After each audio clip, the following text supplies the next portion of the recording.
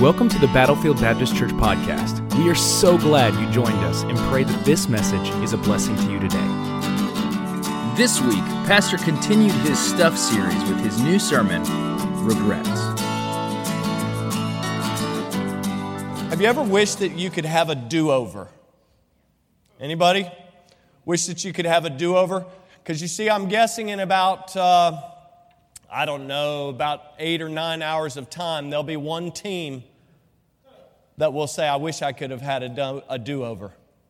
See, they'll crash the field today and they'll do what they do. And at the end of it, there'll be a winner and there'll be a loser. And I'm guessing one of the teams would say, man, I wish we just had a do-over. I wish we could have done that differently. I wish we could have done this differently. If we would have just played more like a team, maybe we could have won or whatever. Today we read a very difficult passage of Scripture, and as everybody sits here and thinks about the idea of having a do-over, there's no doubt that everyone in this room wishes at some point or some time in their life that they could have had a do-over. Like, God, can I have a do-over? I just failed that test. Chances are you'll get to do it over. I remember telling people years ago that I always used to pray for patience. And then God used to send tests all the time. And I kept on failing those tests when it came to patience. And I was like, all right, God, I'm going to stop asking for patience. I'm going to work on a different area of my life, spiritually speaking. And so, the changes in it's hard to change the past, because that's that old saying, the past is the past, what's done is done. But when we think about do-overs, whether it's in regard to something hateful that you said, or something that you didn't say, or loving that you should have said but you didn't say it. Maybe it's an action that you took that ended up hurting someone, or maybe it was something that you did that not only hurt someone else, but it hurt you. Invariably, a lot of times, sometimes we do things and we think, aha, I got them, but then it turns right around and it ends up causing us the most discomfort of all. And so maybe that's the case with your life. Maybe you made a bad choice. And you're like, God, I don't even want to call it a sin, but I made a bad choice back here personally. I made a bad choice financially, and God, I need your help to get out of it. God, I made a bad choice spiritually. And God, I just would ask if you would give me a do-over. Some of the stuff or baggage that we deal with when it comes to this is this idea of sinful regret. And so today I want to talk to you about regret, because when we think of regret, what comes with regret, some of the baggage that comes with regret is guilt. Anybody ever suffered guilt? Shame? I think sometimes in a regretful way, when we have sinful regret, what we do is we isolate ourselves.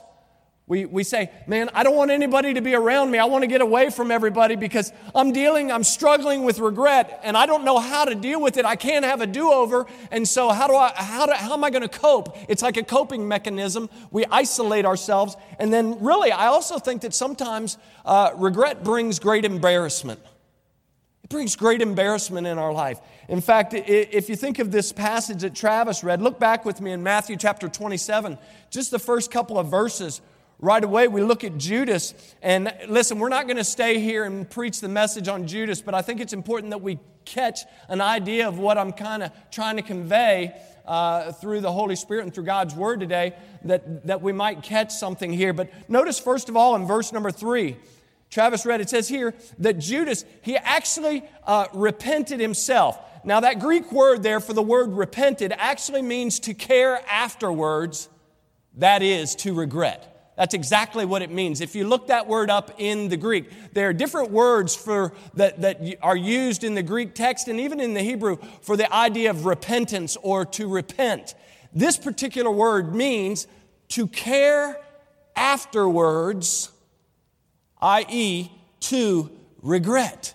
And this is what we see with Judas. See, it's not really speaking of Judas having a sincere or true repentance. It's speaking of the fact that Judas had regret. He had remorse. He had sorrow for what he had done. But sorrow was not enough for Judas. You see, essentially, being sorry and being guilty for something that happened never does anything for us spiritually. His regret only revealed, though, notice the verse, it says, then Judas, which had betrayed him, when he saw. Notice the regret, notice his repentance of sorts, his regret doesn't come until he actually sees that the Lord Jesus Christ is being condemned. Think about this. Judas walked with Jesus for nearly 3 years at this point. He's walking with Jesus and he sees that he's being condemned. It's only then that he says, do-over? I wish I could have had a do-over. And notice what he does. His sinful choice and the regret in his life is wreaking havoc. So much so that he begins to isolate himself. We see nowhere in Scripture that Judas is hanging out with the other disciples. He goes and he betrays Jesus with a kiss, and then he basically disappears until we see this passage. And all the Gospels confirm it. When he actually sees that Jesus is being condemned, he actually has sorrow. He has this regret that is overcoming in his life. And this is, I just have to say, listen, isn't this what we do? When we isolate ourselves? We isolate ourselves from the very ones that God may be wanting to use to help restore us. Isn't that what we're supposed to do? When we see another brother fall, we're supposed to come aside that brother, restore that brother in a spirit of meekness? I think the bad thing is when it comes to regret, we isolate ourselves. We isolate ourselves from one another. And like Judas, we isolate ourselves from God. We say it's almost like we've got Adam syndrome, right? After Adam and Eve sinned in the garden, what does the Bible say? Adam went and he hid himself, right? Because he realizes he's naked for the first time. And God says, hey, Adam, where are you? It isn't like God doesn't know where Adam is. It's a rhetorical question. He says, where are you? And Adam says, well, I'm hiding because of my sin. That's what we do. We isolate ourselves. We go into isolation. We hide ourselves. We isolate from one another. We isolate from God, the truth of God's word, the reality of God's grace, and the certainty of His forgiveness. And this is exactly what Judas does. And instead of drawing closer to one another and God, many times I think what happens is you and I, we cultivate this idea of isolation by putting other things in the place of God. So instead of hanging out with our biblical, godly friends, what we do is we replace those friends with friends who aren't going to ask us about our regret. We replace those friends and we say, hey, it's okay, I'm just going to hang out with these people who don't know God, who don't want to know God, in many cases, who talk dirty about God. I'll just hang out with this crowd a little while until I feel better. Can I tell you, Psalm 1 has a lot to say about that. Blessed is the man that walketh not in the counsel of the ungodly, nor sitteth in the seat of the sinner, and the scornful, and on and on. Listen, we have to be careful who we're hanging out with. I was teaching the 5th grade class today, and it was all about making wise choices when it comes to our friends. And this is what happens. We isolate ourselves and we replace God and we replace the good people that are in our lives with other things. We try to convince our minds and our hearts that everything is okay, when in reality, if you're really honest with yourself, you know it's not. You know it's not. When you have sinful regret, you know things aren't right, even though you try to isolate yourself, even though you try to replace that void, that chasm that now exists because that wall, that fellowship is broken down between you and the Lord. And so we isolate ourselves. Notice also in verse number 3 and 4, notice what the Bible says here. Then Judas, which had betrayed him, when he saw that he was condemned, repented himself, and brought again the 30 pieces of silver to the chief priests and elders. Notice what he says here in verse number 4. He says, saying, I have sinned in that I have betrayed the innocent blood. And how embarrassing is this? This is my third thought about Judas really quickly. He embarrasses himself. Listen, he goes and he repents to the very people who paid him to do it. He actually confesses his sinfulness to the very people who actually gave him money to betray Jesus. How ludicrous is this? Notice what they say. They say, what is that to us? See thou to that. Let me give you the Greg version of that. We could care less. We're not concerned that you now have a conscience. We don't care that you have a problem now. We don't care that you're struggling with regret. That's your problem. That's not our problem. We gave you the money. We paid the freight. Get out of our face. How sad is that? Who does he confess? The chief priests and the elders, the spiritual clan. He goes and he confesses to the spiritual clan, the ones who should have given him spiritual advice. And this is what they do. They say, that's none of our business. Get out of here. It's so crazy to me that Judas would go and he cares enough. This is crazy. He regrets his sin enough to appeal to them, but he doesn't regret his sin enough to appeal to God the Father or God the Son.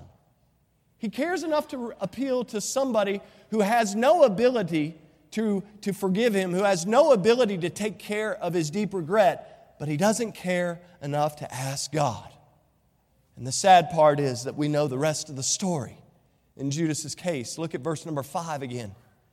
The Bible says, and he cast down the pieces of silver in the temple. You know, the chief priests and the elders, they had a little discussion about that money after Judas departs off the scene. It was used to buy a field. That's another message for another time.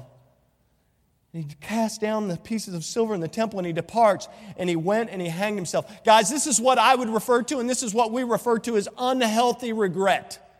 It's unhealthy to have this type of regret. And actually, Paul wrote to the church at Corinth, and you have one of the verses in your bulletin there in 2 Corinthians chapter 7, verse number 10. I would encourage you to read. We're not going to go there for time's sake, but I would encourage you to read from verses 7 all the way through 12. This is where Paul's talking to the church at Corinth, and he's referencing the fact that, you remember in his first letter to the Corinthian church, he's telling them all the things that have been going on in the church, and he's like, you got to correct this, you got to correct that, you got to correct this, and this is not right.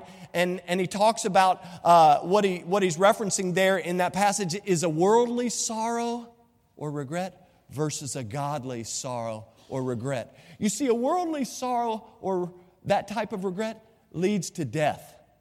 But a godly sorrow, Paul talks about, leads unto repentance and salvation. And so it's pretty important that we deal with regret correctly. Now, I put in my notes, sometimes we allow our regrets and past sin to hold us hostage. Anybody ever been held hostage by a past sin or regret? Man, day by day, you feel like you're under the weight of that sin. David talked about that. We were reading the story of David and his sin with Bathsheba, and he talked about how he felt after his repentance. He writes Psalm 32 and Psalm 51. In Psalm 32 and in verses 3 and 4, he talks about how he felt under the weight of his sin and his regret. Oh man, sometimes we allow those regrets and past sins to hold us hostage because of our stubbornness, because of our selfishness, and quite frankly, because of our sinfulness, our attitudes and our habits. We never, ever allow, in fact, we resist. We resist every opportunity to actually appropriate God's grace and forgiveness of that sin or that regret. And we keep walking through it. We keep trudging through life thinking, I'll get over it someday. Time out for a second. You won't get over it. Unless you deal with this regret in a biblical way, you'll never get over it. You might be able to hide. Like I said, you may be able to put something in the place that kind of takes up the busyness of your mind. But your mind and your heart, my mind and my heart, they'll never be right. We'll never get over the past regrets that we have, our past sinfulness. We'll never be able to move forward really, truly, honestly, and biblically. We'll never be able to move forward until we take time to deal with it with God. And that's going to require repentance. That's not a word that we like to talk about, but that's what it's going to require.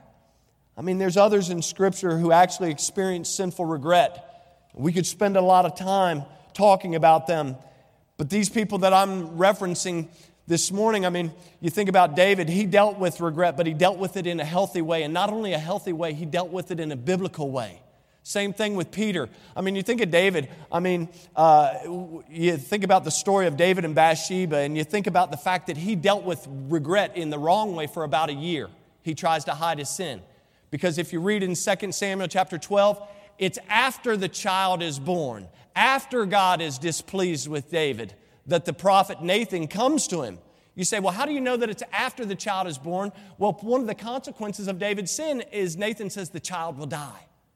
The nameless child will die. We never know the child's name. The child is never given a name. We know, though, that Nathan says, because of your sinfulness, one of the consequences, there were a number, one of the consequences is that this child will die. We also know David's sincere repentance. And Nathan says, God has removed your sin. And he also tells David, he says, guess what? Thankfully, God is not going to call you to die. He's going to forgive you. You think about, we could spend some time pondering Peter's denial, his denial of Jesus. Think about how he felt there. And Jesus says, you're going to deny me 3 times. Peter says, I would die with you before I deny you. And Jesus says, okay, all right. 1, 2, 3, the cock crows. Peter denies him. And as soon as that cock crows, what does he do? He repents. He remembers just like Judas. He remembers the very words of the Lord Jesus Christ. And the Bible says that he had a different type of repentance. He wept bitterly. He had a genuine repentance, and we know how the Lord used him. Well, we could talk about those, but today I simply want to encourage us with a few thoughts from the life of the Apostle Paul. Now, we could have gone in a number of different directions, but when we think about the Apostle Paul, do you think that he had some regrets along the way? I mean, you look at it and you say, man, God used him to write most of the New Testament. Absolutely, he did. But when you think about Paul, before his conversion, some referred to Paul as a missionary of mayhem. He was a missionary of mayhem. If you look in Scripture, the Bible tells us in Galatians 1, verse number 13, it says that Paul sought to persecute and to waste the church. That word waste means his desire was to destroy the church. At the end of Acts chapter 7, we know what's taking place. Stephen is being stoned to death, right? And you know in that passage that they've laid their garments at a younger Saul's feet, or Paul. They've laid the garments there. And it talks about the fact in verse number 1 of chapter 8 in Acts, it tells us that Paul consented or approved of the barbarous action that they were taking on this man Stephen. But here's the thing. Not only did it said Paul consenting unto his death. That word consenting means that he not only gave a basic consent, that he was rejoicing. He was so excited that they were stoning this man. Now, hold that thought for a second. Fast forward to his conversion. You think he had a regret of that? You think that he struggled a little bit with that thought? When he replays it in his mind, oh, and by the way, don't fool yourself, because you'll always have your regrets with you. You say, well, what if I deal with it in a godly way? It'll still be there tomorrow. You say, well, then what's the use? Oh, there's a big use. Notice what Paul did. It says here in Acts chapter 3, the Bible actually reveals that Paul was like a wild beast. It says that he made a havoc of the church. The word havoc actually means any evil that he could perpetrate on believers is what he wanted to do. Paul said, any way I can bring down believers, any way I can persecute them, any way that I can mistreat anybody who claims to be a believer of Jesus Christ, that's what I want to do. You think he had some regrets? Oh my goodness. You go on in Scripture, in Acts chapter 9, verse number 1, it tells us that Paul in his anger, it says these words, it says that he breathed out threatenings and slaughter against the disciples of the Lord. This actually alludes to the inward disposition of Paul's mind, in that he was full of hatred. He was full of rage. He was full of bloodthirstiness. He wanted the blood of Christians. Oh, and what does he do right there after verse number 1? He says, I volunteer, guys. I'm going to go up to Damascus. You know the story, right? He heads to Damascus for what purpose? To destroy Christians, to find more Christians, to throw more Christians in prison. This is the plight that Paul has. And guys, this is just a sample. We could go on and look at Paul's past. But the regret of Paul's past, although it would remain with him forever, did not define Paul. You say, well, how do you know that his past remained with him the rest of his life? Well, in Ephesians 3, somebody turn to Ephesians 3 with me. I didn't ask the guys to put this up, but I think it's important that you see it. In Ephesians chapter 3, I want you to see verse number 8. Paul's talking about in verse 7 that he was made a minister according to the gift of the grace that was given unto him. And then in verse number 8, he says, unto me who am less than the least of all saints. This is what Paul thought of himself. He said, here's what I think of me. I'm least of all the saints. If you look in 1 Corinthians chapter 15, verse number 9, Paul actually said not only was the least of all the saints, he says, I'm the least of all the apostles. He says, I am an apostle. He tells the church at Corinth, listen, I am an apostle. You need to listen to what I'm saying. God has given me some authority, and I'm writing to you to correct some wrongs. But when he gets near the end of the book of 1 Corinthians, that letter that he writes, he says, I'm the least of all apostles. This is who I am. In fact, if you look over in 1 Timothy 1, in 1 Timothy 1, chapter 1, verse number 15, he's talking about that the blood of Jesus Christ cleanses sinners. And then he says these words, of whom I am chief. He says, I'm the chiefest of sinners. I'm the greatest in a negative sense is what he's saying. He says, I'm the worst. I'm the worst sinner there ever was. Can I tell you this? And this is reality. That's how we all should see ourselves. I'm the worst sinner ever. And yet God so loved the world, that includes me, that he gave his only begotten Son, that whosoever believeth in him should not perish, but have everlasting life. Paul had a right remembrance of his past. I think it was colored in everything he said. He says, listen, I'm the least of those that are worthy to be called a saint. I'm the least of those that are worthy to be called as an apostle. I'm the worst sinner there ever was. And yet, he did not allow his past regret, he did not allow his past sinfulness define him. He said, you know what? There's something ahead of me that is greater than what is in the past. Oh no, on one hand, he never forgot his sinfulness, but on the other, he did not allow the stuff or the baggage of his regrets in the past or in the present to dictate his life. Paul never allowed or gave in to self-pity or unproductive anxiety. And that's what regret does a lot of times. We sit around and we stew over our regret. We say, oh, I shouldn't have done that. I should have done this. I shouldn't have done that. I wish I didn't sin with my lips. Well, I wish we didn't either, but we do. I wish I didn't take that action. I wish I didn't say that hurtful thing to my wife. I wish I didn't do that to my child. I wish I didn't behave that way to my parents. And on and on. We could create all these different scenarios.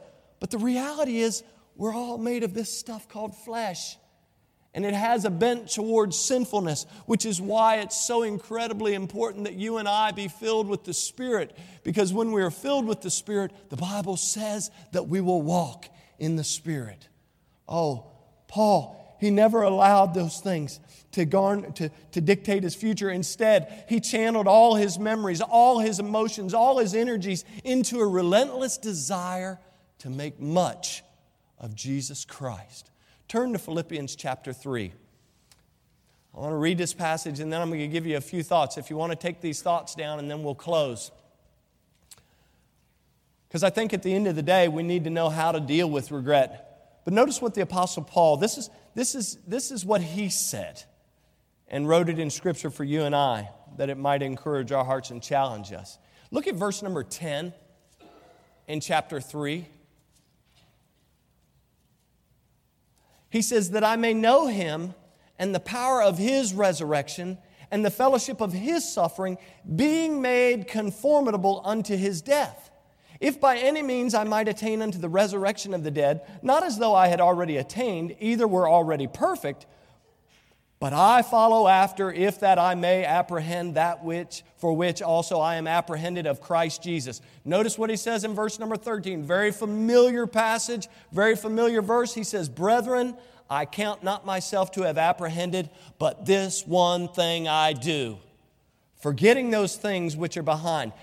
Stop for a second. That means anything that is good and anything that is bad. Paul says, I forget those things that are behind. I haven't attained to any position of notoriety. I am still the least of all saints. I'm still the least of all the apostles. I'm still the chiefest of sinners. He says, but I'm forgetting those things which are behind. Notice what he says. Forgetting those things which are behind and reaching forth unto those things which are before. And then he says these words, I press I'm moving forward. I'm pressing toward the mark for the prize of the high calling of God in Christ Jesus. Listen, our Lord does not want you or I, our sin or our regret, to rob us of our joy today. Okay, let's try that again. Our Lord does not want our sinfulness, our regret, any of the guilt, any of the shame, all of those things that come along with regret. He does not want those things to rob us of our joy. He has a better plan for us. Guys, that's why He said that I not only came to give you life, but I have come to give you life more. He doesn't want you to wallow in regret. He doesn't want you and I to wallow in sinfulness or the past. He wants us to move forward. That's the beauty of Jesus Christ. Listen, the very next verse tells us here, Paul says in verse 14, I press toward the mark for the prize of the high calling of God in Christ Jesus. He says, listen, I forgot the things that are behind. I'm looking forward to the things that are in front of me. And so therefore, I'm going to keep on pressing toward the mark. A few years ago, I borrowed Mark's scope. The mark actually is the word skopos. It's the word skopos in the Greek. And it actually means that Paul had a scope in front of him. And he was looking through a scope. And he's saying, I press toward the mark. He says, I've got Jesus in my crosshairs. That's what I'm pressing toward. I don't have time to deal with what's past. I don't have time to deal with what's over here trying to hinder my walk. I don't have time for stinking thinking. I got to keep moving forward. And that's exactly what you and I must do when it comes to our regrets of the past. Paul knew a lot of things. We started our series when I read to you 1 Peter 5:7. Peter wrote to those Jewish believers who were dispersed all over the region of the world at that time. He wrote in 1 Peter 5:7, he says, listen, you need to be casting your care upon the Lord. Why? Because He cares for you. And you remember, we read the very next verse that tells us in verse 8, it says, but you need to be sober. You need to be vigilant because your adversary is a roaring lion. And he's walking about seeking whom he may devour. And so remember, I said at the very first week we started this series on stuff, I said there's one who cares for us and there's one who doesn't. There's one who loves us and there's one who despises us. Listen, Paul knew this, which is why he disciplined himself not to live in the land of yesterday, but he was moving forward. C.S. Lewis once said these words. He says, you can't go back and change the beginning, but you can start where you are and change the ending. You can't go back. He says, you can't go back and change the beginning. What's done is done. The past is in the past. You can't go back and change the beginning, but you can start exactly where you are and change the ending with God's help, with His power, with His ability. And that's why I wrote down right underneath it, praise God for second chances. Praise God for third chances. Fourth chances. Anybody needed a fifth yet? I wish we had like this, like they have these Fitbit watches and things, that keep track of your steps. All I know is I walk a lot. I don't even know how many steps I walk. But they have the Fitbit, right, Jared? And it tells us how many steps we walk, keeps our heart rate and everything. I wish there was like a little bit that said what chance we're on with God. A spiritual Fitbit. Have I got an idea for Shark Tank? A spiritual Fitbit. Nobody would buy it. Nobody would buy it. Why? Because they don't want to see that. I'm on 72,483 chances. Oh, I'm so terrible. No, Paul, you're not the chief of sinners. I am. Oh, man, I'm thankful that God gives us second, third, fourth, and beyond chances. Oh, we can't go back and change the beginning, but we can start where we are and change the ending. So here's the big question for this, and we're going to wrap it up. Here's the big question. What can we do when guilt and shame of our regret continue to traumatize our life? What do we do? I know I'm not the only person that deals with guilt, shame, and regret. Every one of us in this room, if you're breathing, you've got some regret in your past. If you're in this room, you've got some sin in your past. If you're in this room and you're breathing, I'm guessing you have some shame and some guilt of those decisions and those choices that we made in the past. So what do? Number one, here it is, real quick, rip-roaring. Number one, stop listening to the wrong voice. The devil hates you. He hates me. Then why do we listen to him? The only one talking to Judas was Satan. Satan had filled up Judas and used him for the intense purposes of betraying Jesus Christ. And Judas listens to the devil's words instead of listening to the words of Jesus, who he hung out with, this friend that had sticking closer than a brother to him. He listens to the voice of Satan. I want to encourage you, stop listening to the wrong voice. The devil is out to deceive you. He's out to distract you, and he's out to destroy you. We got to quit giving him the opportunity to speak in our lives. He loves to torment God's people by reminding us every day of our past. He continually holds up our sinfulness even after we've been forgiven for it, right? It's like we ask the Lord, we get on our knees or whatever and we repent and we say, God, please forgive me. And the devil says, you remember that thing you did? Yeah, keep remembering it. Because see, he wants to deceive us. He wants to distract us. If he can keep us from walking in fellowship with Jesus Christ, he's winning the battle.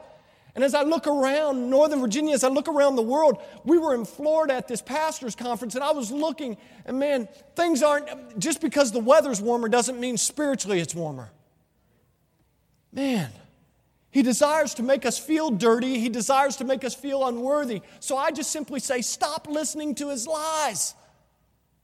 Jesus actually told us this. In John chapter 8, verse 44, Jesus told us that he was a murderer. Speaking of the devil, he says he's a murderer.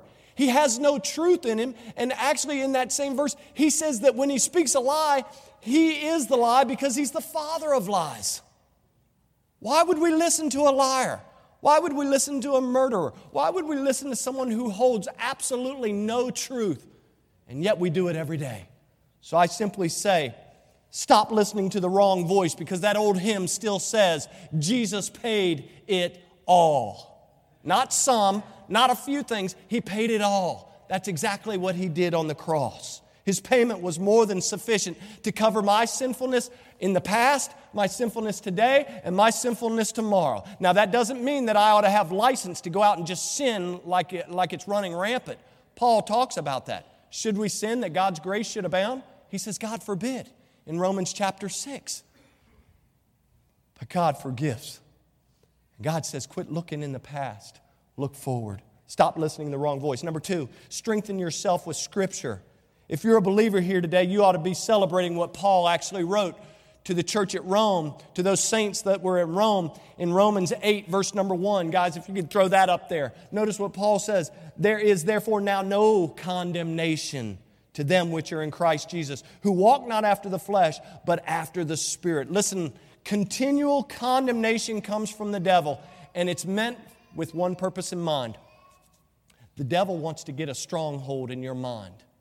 He wants to get you thinking that he's right, even though he's wrong. He wants to get you thinking that he's filled with truth and that he is what you need to be following rather than the Lord Jesus Christ. And he constantly condemns. And his devices of condemnation are used so that he builds up this idea of strongholds in our mind.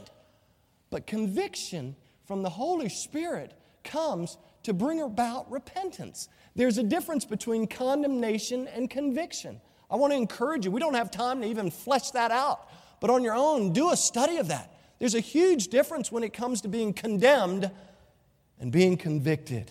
Listen, I was talking about godly sorrow and worldly sorrow. There's a difference. In 2 Corinthians chapter 10, verse number 3, the Bible says, "For though we walk in the flesh, we do not war after the flesh. For the weapons of our warfare are not carnal, but mighty through God to the pulling down of strongholds, casting down imaginations and every high thing that exalted itself against the knowledge of God, and bringing into captivity every thought to the obedience of Christ." Listen, get rid of stinking thinking. A lot of times I counsel people all the time. Guys, throw up Philippians 4:8 if you can. I counsel people all the time. And I say, man, here's what's wrong. I said, your thinking is wrong and your thinking is wrong. And sometimes when I'm counseling just individual singles or one person or the other and not necessarily couples, man, it's amazing how many times we allow that idea of stinking thinking to get a hold of our heart and our life. And it comes from the devil. I tell people, and usually you may be recipients of some of my green index cards. I tell people, take 5 index cards that are really colorful and place them all over wherever you're going to be. If you've got a problem with negative thinking, if you've got a problem with not building yourself up in the faith, spiritually speaking and scripturally speaking, then write this verse down. Finally, my brethren, whatsoever things are true. That'll get rid of stinking thinking real quick. Whatsoever things are honest, whatsoever things are just, whatsoever things are pure, whatsoever things are lovely, whatsoever things are of a good report. And then he says this, Paul says this, if there be any virtue, if there be any praise, think on these things.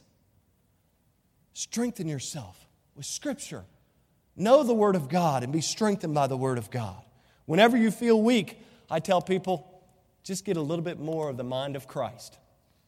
I told the 5th graders today, you know where we have the mind of Christ? Right here, in His Word. You need to be strengthened. Get into God's Word. Listen, stop listening to the lies of someone who doesn't love you and be strengthened in God's Word. Number 3, separate yourself from past regrets. Separate yourself from past regrets. If you have it within your power to do so, fix the problem. I have a regret that this didn't turn out this way. What are you doing about it? And crickets begin to chirp. Typically, that's what we do.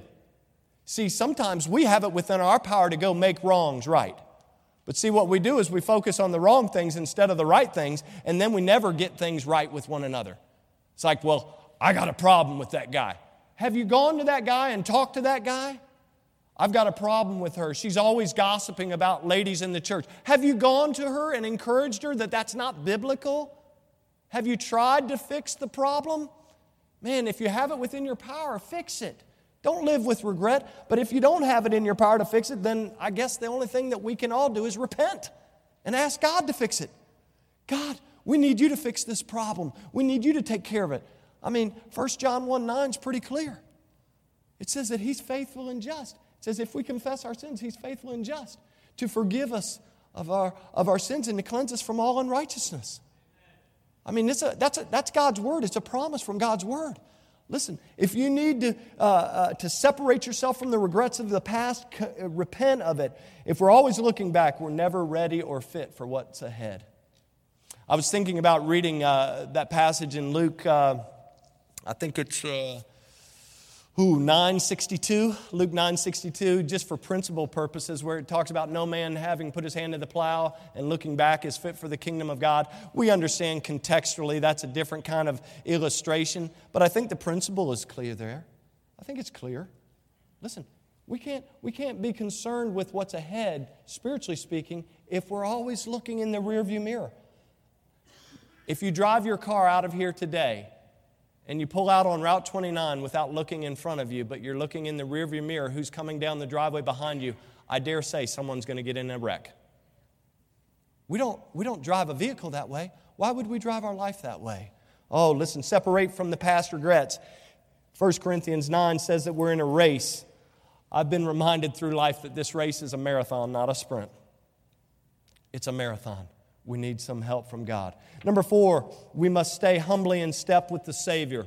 We must stay humbly in step with the Savior. Micah 6 underscores this sentiment and says these words. It says, He has showed thee, O man, what is good, and what doth the Lord require of thee, but to do justly and to love mercy and to walk humbly with thy God. Oh, yes, listen, we are His workmanship, Ephesians 2 says. Ephesians 2:10 says, we are His workmanship created in Christ Jesus. Oh, listen, unto good works which God hath before ordained that you and I, we should walk in them. I was talking to those that were here on Wednesday night, and one of the verses that we read on Wednesday night was from Colossians chapter 2. Colossians chapter 2, we actually read verses 6 and 7, but throw up verse number 6, because verse number 6 says, As ye therefore received Christ Jesus the Lord, so walk ye in Him. Walk humbly. Listen, stay humbly in step with the Savior. And then the last thing I say, if you want to deal with regret, sing praises to the Lord for His love, for His goodness, but then also for His power. Sing praises to the Lord.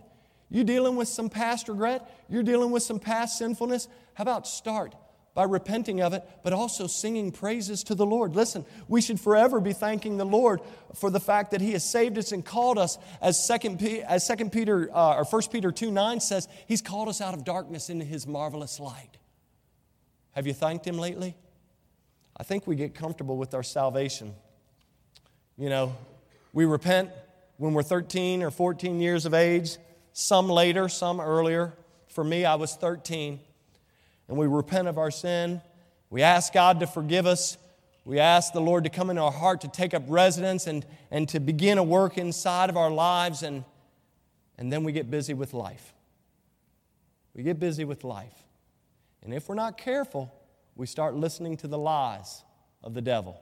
If we're not careful, we separate or isolate ourselves from the ones who God may want to use to encourage our hearts. If we're not careful, we begin not only to listen to the liar, but we begin to stop listening to the Savior. Man, I want to encourage you. Thank God for His love, for His goodness, and for His power. The fact that we could even be redeemed is mind-boggling to me. Why would God provide, such a great salvation? Listen, as Christians, we know whether it's good, bad, or indifferent. And this is a hard verse to take, especially when you go through some hard times. But we know that with God, all things work together for good to them that love God and are the called according to His purpose.